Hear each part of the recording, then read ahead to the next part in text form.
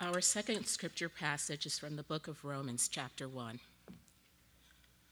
For the wrath of God is revealed from heaven against all ungodliness and unrighteousness of men, who by their unrighteousness suppress the truth.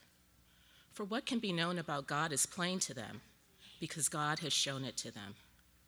For his invisible attributes, namely, his eternal power and divine nature, have been clearly perceived ever since the creation of the world and the things that have been made. So they are without excuse. For although they knew God, they did not honor him as God or give thanks to him, but they became futile in their thinking, and in their foolish hearts were darkened. Claiming to be wise, they became fools and exchanged the glory of the immortal God for images resembling mortal man and birds and animals and creeping things. Therefore, God gave them up in the lusts of their hearts to impurity, to the dishonoring of their bodies among themselves, because they exchanged the truth about God for a lie and worship and serve the creature rather than the Creator, who is blessed forever. Amen. The word of the Lord.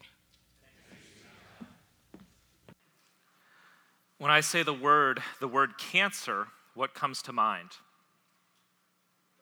Is it back pain and sore joints? Being tired and not having an appetite? It's actually not what we primarily think. We primarily think a terrible disease and tumors that we cannot see inside the body. We think of the disease, not the symptoms. When I say this word, what comes to mind? I'm going to say the word sin. What comes to mind? My guess is, if I say the word sin and you were to think about it, what would come to your mind is the 10 Commandments: murder, adultery, theft. Or if we're going to go back, there's cultural vices that maybe get included in there, the blue laws of the South: dancing, drinking, smoking, playing cards, dating people who do. Modern cultural vices like littering or eating carbs, things that are sin.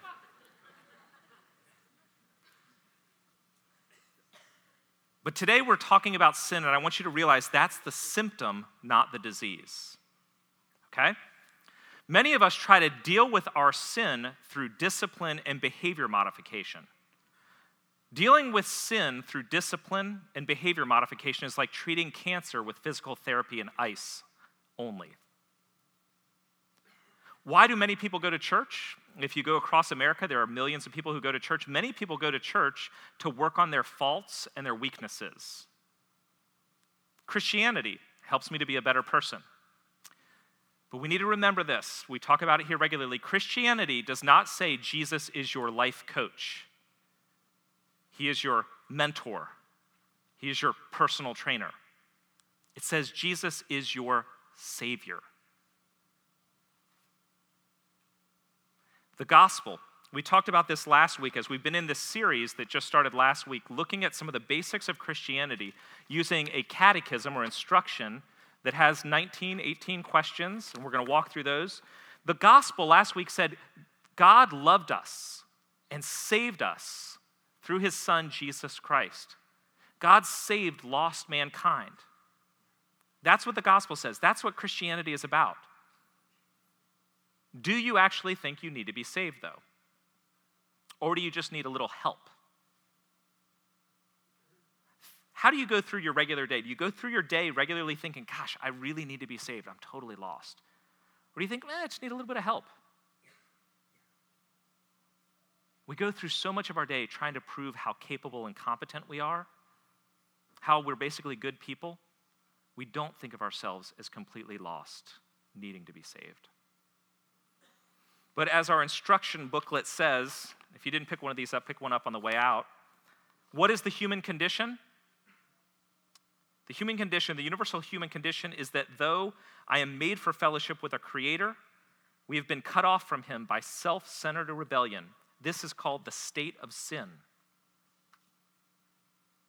So what's the problem? We are all alienated from God by nature. We live apart from him, choosing our own path. Sin is a disease, not a symptom. The root issue is not our actions, it's our will and our desire, the very heart of us. And this morning, we're going to unpack that a little bit by looking at Genesis 3 and Romans 1, two of the most significant passages talking about the depth of the human problem. So we'll work through Genesis 3 and then Romans 1 and be done with it. God's word comes to Adam in the garden in Genesis chapter 2. And the Lord God commanded the man, saying, "You may surely eat of every tree of the garden, but of the tree of knowledge of good and evil you shall not eat, for in the day that you eat of it you shall surely die." So one of the things we need to start with here is that God is incredibly generous. There's liberal generosity in verse 16. He says to Adam and Eve, everything, eat anything you want. The whole garden is yours. I've made creation for you to enjoy. Go and enjoy it.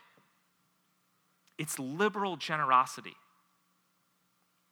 He has one prohibition, but of the tree of knowledge, do not eat. For when you do, you will die.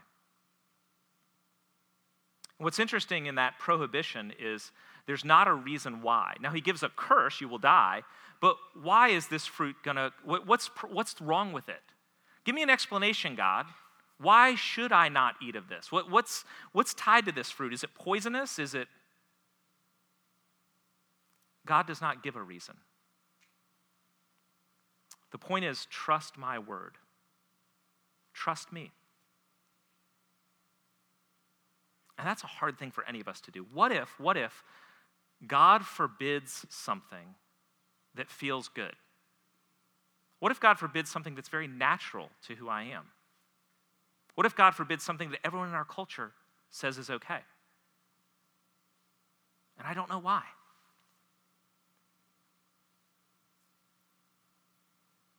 All sin at its root is rejecting God and God's word and doing what we want, doing what we delight in, doing what we desire. The serpent comes, shows up in Genesis chapter 3, and what does he do? He begins by getting Adam and Eve, by getting Eve here to question God. Verse 1, did God actually say? Verse 4, he will not surely die. I mean, he's bluffing. God knows he's holding something back. God knows if you eat of this, then you're going to know good and evil. You're going to be like him. Your eyes are going to be opened. You're going to be like God. You see what Satan's doing here? He's questioning God's motives and God's goodness. Why doesn't he want you to eat of it? What's he holding back on? Many of us have trouble trusting God because we're not quite sure God has our best interests in mind at all times. The things that he seems to be calling us to and prohibiting don't seem to line up with what we want in our life. And we're not quite sure God has our best interests in mind. Our view of God is much like the story that Sinclair Ferguson, a Scottish preacher, tells about a father and a son in a Toy Story. It goes like this. Once upon a time, there was a father who took his little boy to a huge toy store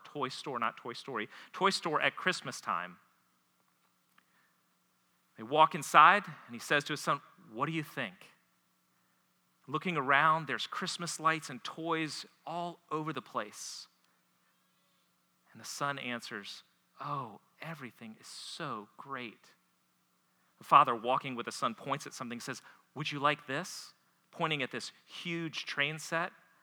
"Really?" the boy asks. Or how about one of these, going a little further, pointing at the newest gaming system? "Wow." The boy is almost speechless. And for the next hour or two, they wander around, and the father keeps pointing at things. How about this? How about this? And the boy is just gazing and dreaming about all these toys. And finally, when the time comes to leave, the father looks at his son and says, "Well, now we've seen all that this store has to offer at Christmas. I want you to know that I'm never going to get you any of this. Now, come on, we have to go." And they leave. Many of us have a view of God that is that father. All this good stuff, and he's holding back on us. And to the extent that a view of God like this creeps in, we're going to do one of two things. We're either going to rebel against God, like the prodigal son in the prodigal son parable, and try to go find toys on our own. I'll get my own good stuff. I'll do it my way. Or we're going to live in constant fear, trying to obey God out of fear, thinking, if I can just please my dad, maybe he'll get me one toy.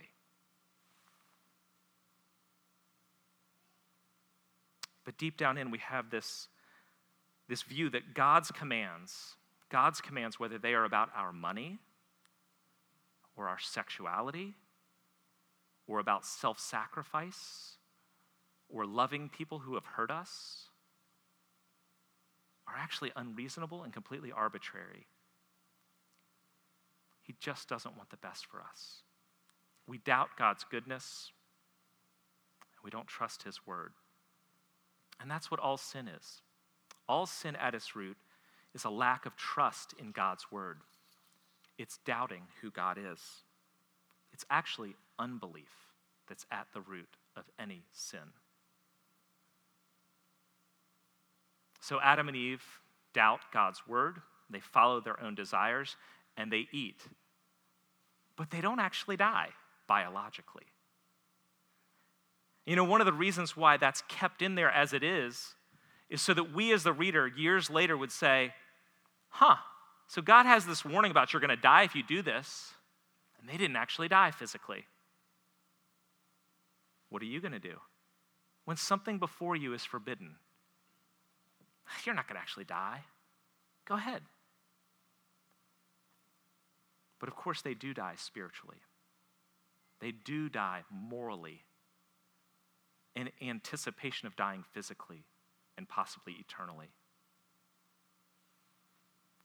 In Genesis 3, verses 8 and 9, it's all confronted. And they heard the sound of the Lord God walking in the garden in the cool of the day, and the man and his wife hid themselves from the presence of the Lord among the trees of the garden. But the Lord God called out to the man and said to him, "Where are you?" God is walking in the garden. This is a metaphor actually throughout the Bible for walking with God. It meant you were in fellowship with God, you were in relationship with him. Here's God walking in the garden. The implication is Adam and Eve are supposed to be there walking with him, as they always did. A man of God like Elijah walked with the Lord. Where are Adam and Eve? We are made to walk with God, to be in fellowship with him. But instead, Adam has done what? He's covered his body because he's ashamed, and he's hiding from God because of guilt and fear of God. And God calls out, "Where are you?" He knows where Adam is, but Adam does not want to be found by God. And as a result, he and God are separated. And that is the problem. We are all by nature separated from God because of our sinfulness. We see this in question number 3 in this instruction little booklet. How does sin affect us? Sin alienates me from God and my neighbor and God's good creation and myself. Alienated from God, Adam hides and defends and blames Eve. He's alienated from her. He's alienated from himself and creation. We all by nature are alienated from God. That's the story in Genesis 3. Romans 1 tells actually the exact same story, but from a theological perspective, years later, looking back on the state of all humanity and each of us today. It's less like a story way back in the past and more like, okay, you want to know the state of your heart? Let me explain it to you. Romans 1 is a reflection on Genesis 3, the original fall. And instead of the fall, this is a passage I would call the great exchange. The problem is we've exchanged the love of God for other loves. We worship and serve something else besides God. Paul writes in Romans chapter 1, explaining to the Roman Christians all they need to know, and it starts with our problem. He says, here's the problem. The wrath of God is being revealed from heaven against all ungodliness and unrighteousness of men, who by their unrighteousness suppress the truth. For what can be known about God is plain to them, because God has shown it to them. For his invisible attributes, namely his eternal power and divine nature, have been clearly perceived ever since the creation of the world in the things that have been made. so they are without excuse. Every person suppresses the truth. Everyone has an awareness of God. Deep down in, we all know there's something beyond us, but we suppress that. And what do? Verse 21, although they knew God, or they know of God, they did not honor him or give thanks to him. They did not honor God or give thanks to him. And now God sounds petty. Like, come on, guys, a little honor here. How about a thank you note? But let's break down what these words mean, honor and give thanks. Honor actually means glory. It's this Greek word doxazo. I'm going to get a little Greek lesson here. Doxazo, from which we get the word doxology, meaning praise of Father, Son, and Holy Spirit. It's actually an incredibly rich word in the Bible. This idea of doxology or glory belonging to God.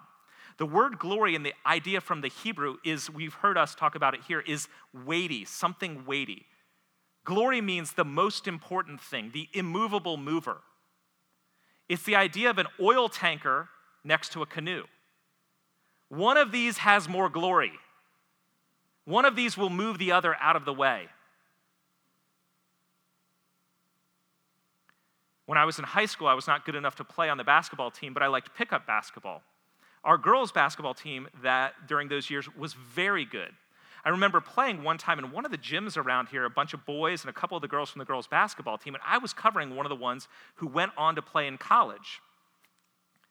And I was doing all right covering her, but one thing I didn't think about was how boys rebound, which is you run in and just jump. Well, she knew how to box out. And so she went like this and proceeded to push me pretty much out of the entire gym and get the rebound. She had greater glory than me at that moment. One of us was moved and one of us was the mover. I was not the mover. That's what glory is. And you know, if you look at how we relate to one another and go through our life, at home, at school, our career, we're constantly boxing others out. We're constantly boxing others out wherever, in whatever area we find our worth and our identity. If it's in sports, I've got to box others out. If it's in academics, I've got to keep ahead. If it's my career, I've got to make sure that I'm keeping my place. We do it at home. We do it everywhere. We're basically looking for glory. And what happens when somebody enters the room who is better and more glorious than you at whatever it is that you find your identity in? You find it in your beauty and somebody more beautiful walks in. You're the most intelligent person until somebody else walks in. You're the most athletic until you find somebody else. You know what happens? Their glory pushes us away. We either fight or we fall.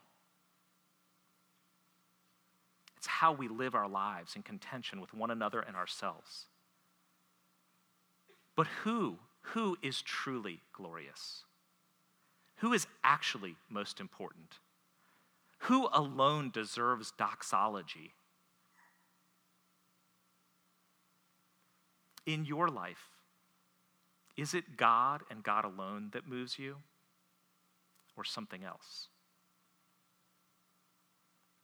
We do not honor and glorify. We do not doxologize. The other thing we don't do is give thanks. And that's the Greek word Eucharisto, from which we get a term Eucharist, give thanks. It's a way of talking about the Lord's Supper or Holy Communion. Eucharist, a thanksgiving for what God has done. And this is not politeness. It's not the write your thank you note. It's rather proper acknowledgement. So if you're writing a thesis, a doctoral thesis, you need to cite your sources. Show where your thoughts are dependent on somebody else's thought. Give credit where you are building off of somebody else, where it's not an original idea or original thought. You cite your sources is to Eucharisto. It's to give proper credit. What Paul is saying here is we are all plagiarizers. We're all plagiarizers, going around taking credit and ignoring God's role in our life. And this makes sense for us, especially as Americans, because we are a merit-based, achievement-based, success-oriented society, which basically means you get what you deserve. If you work hard, you will earn something. And so we go around looking at our lives and saying, I got into college because I have the brains and I worked hard. It was me. I got where I am in my career because I put in those extra hours. My kids turned out fantastic because I'm a great parent.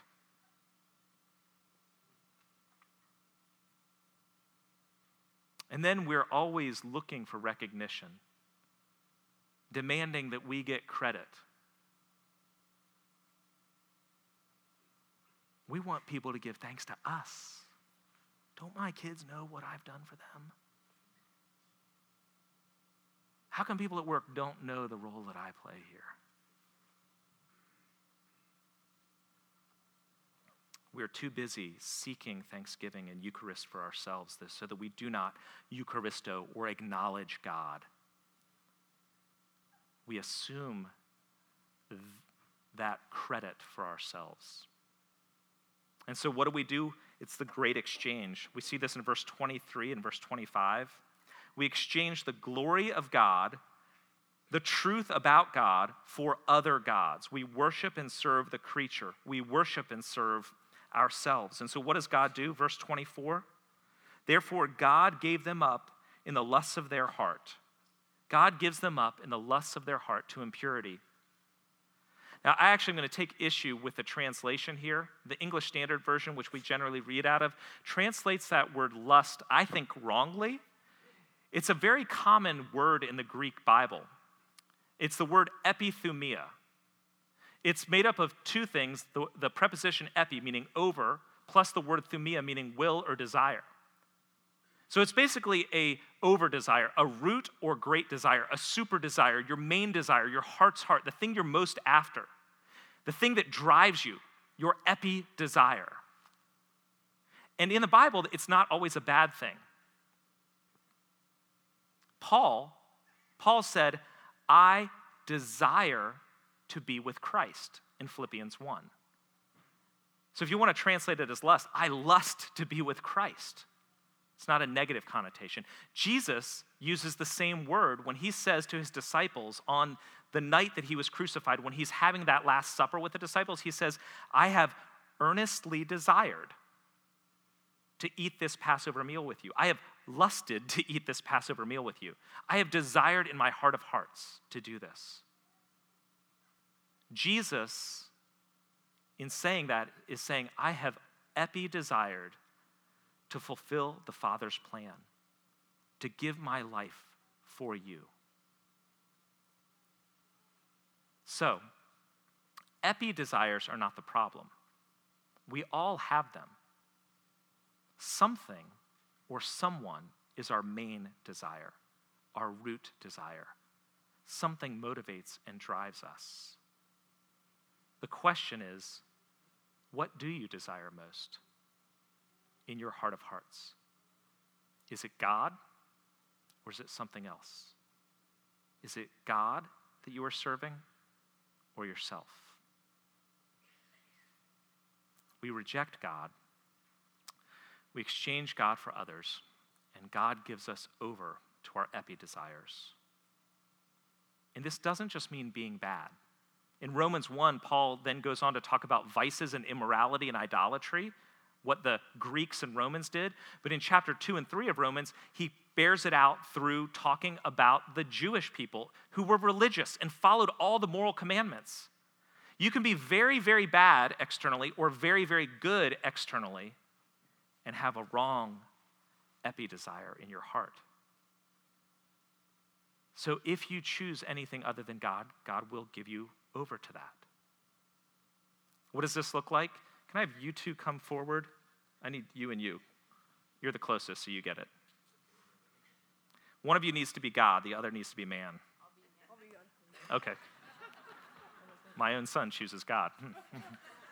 So God creates us to be in relationship with him, God, man, right? God creates us to be in relationship with him.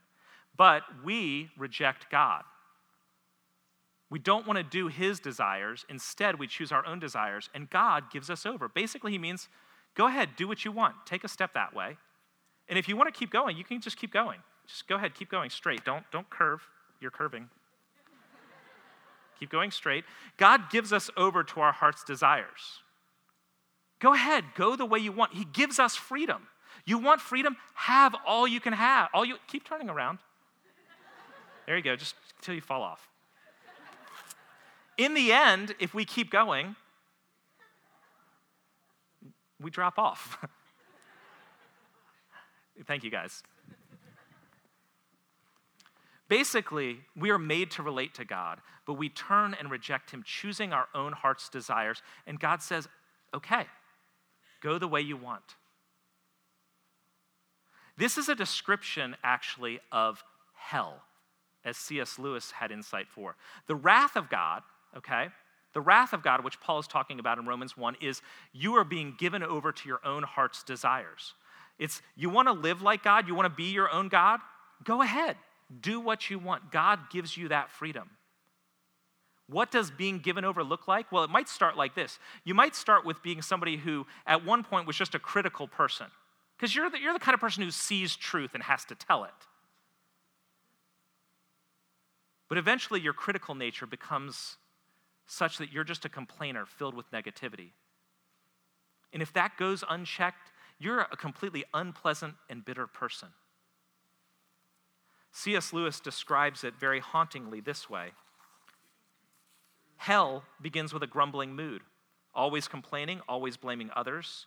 But you are distinct from it. You may even criticize it in yourself and wish you could stop it. But there may come a day when you can no longer. Then there will be no you left to criticize the mood or even to enjoy it, but just the grumble itself going on forever like a machine. It is not a question of God sending us to hell. And elsewhere in the book he writes, there are only two kinds of people in the end. Those who say to God, thy will be done. And those to whom God says in the end, thy will be done. All that are in hell, choose it. Take any one of our neurosis, our fears, our vices, our addictions, your lusts, your need for approval, your anxiety at being in control. What does it look like if unchecked after 40 years or 1,000 years or 10 million years? You curve inward and inward. There's nothing left but you and your evil self. Hell is the eternal trajectory of a life turned towards anything but God. So what's the problem? That's the question we've been answering today. What is the problem for human nature? It's sin. But when we talk about sin, we're talking about worshiping and serving the creature rather than the creator. When we talk about sin, we're saying knowing of God, but not glorifying or giving thanks to God. Sin is living apart from God, doing what we want and what we desire. And hell is simply God giving us the freedom to follow our heart's epi desires, to do what we want, to live apart from him forever. You'd even call that being God-forsaken. Look, when we talk about sin, and this is especially for kids in the room, teenagers, younger, God is not after your behavior. Your mom and dad are. Your teachers might be. God is not after your behavior. God is after the desires of your heart, because he knows the behavior will follow. Do you desire God most? So how do we submit our epi desires to God? We can't. Question number 5 in our question and answer instruction little booklet. Question number 5 is, can you mend your broken relationship with God? No. No, I have no power to save myself. Sin has corrupted my conscience and captured my desires. only God can save me. We all exchange the truth of God for a lie. We doubt God's goodness, and we worship and serve ourselves. And God will give us over to our epi desires. We need God to restore us. We need God to save us. The gospel tells us that there was a greater exchange. We exchange the truth of God for a lie. We worship and serve the creature rather than the creator. But there was a greater exchange in that God was given over for us. Jesus the Son walked with the Father. He walked with the Father in loving communion. No shame, no guilt, no fear, no hiding. In complete and perfect union for all eternity and throughout his incarnation. Until on the cross, when he became sin for us. And as he's hanging there, he cries out, my God, why have you forsaken me?" Jesus, in his death on the cross, was given over. He experienced our alienation. He experienced our eternal apartness, and he did so in our place. Think about it. Jesus lived the life we cannot live. He died the death we deserve to die so that we can have life that he deserves. Communion with the Father, now and eternally. Epi-desiring God. How do you do it?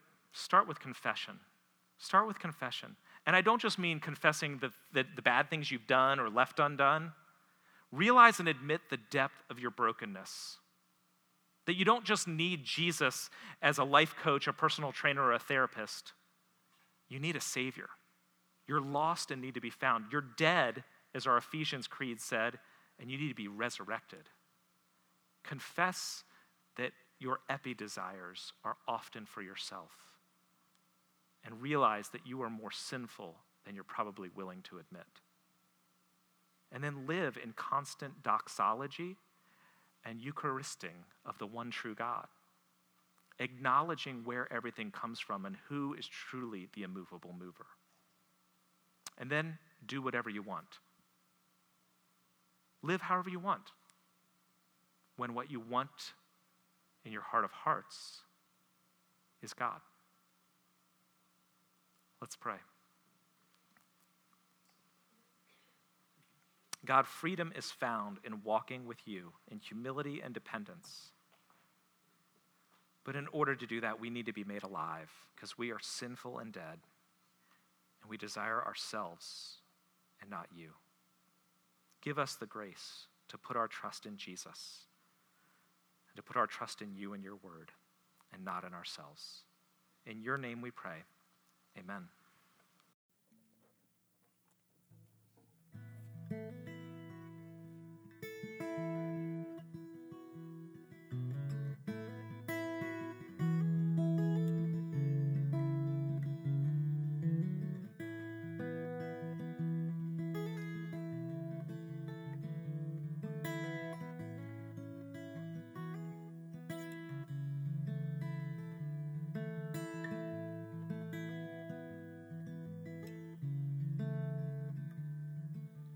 Gracious God, my heart renew,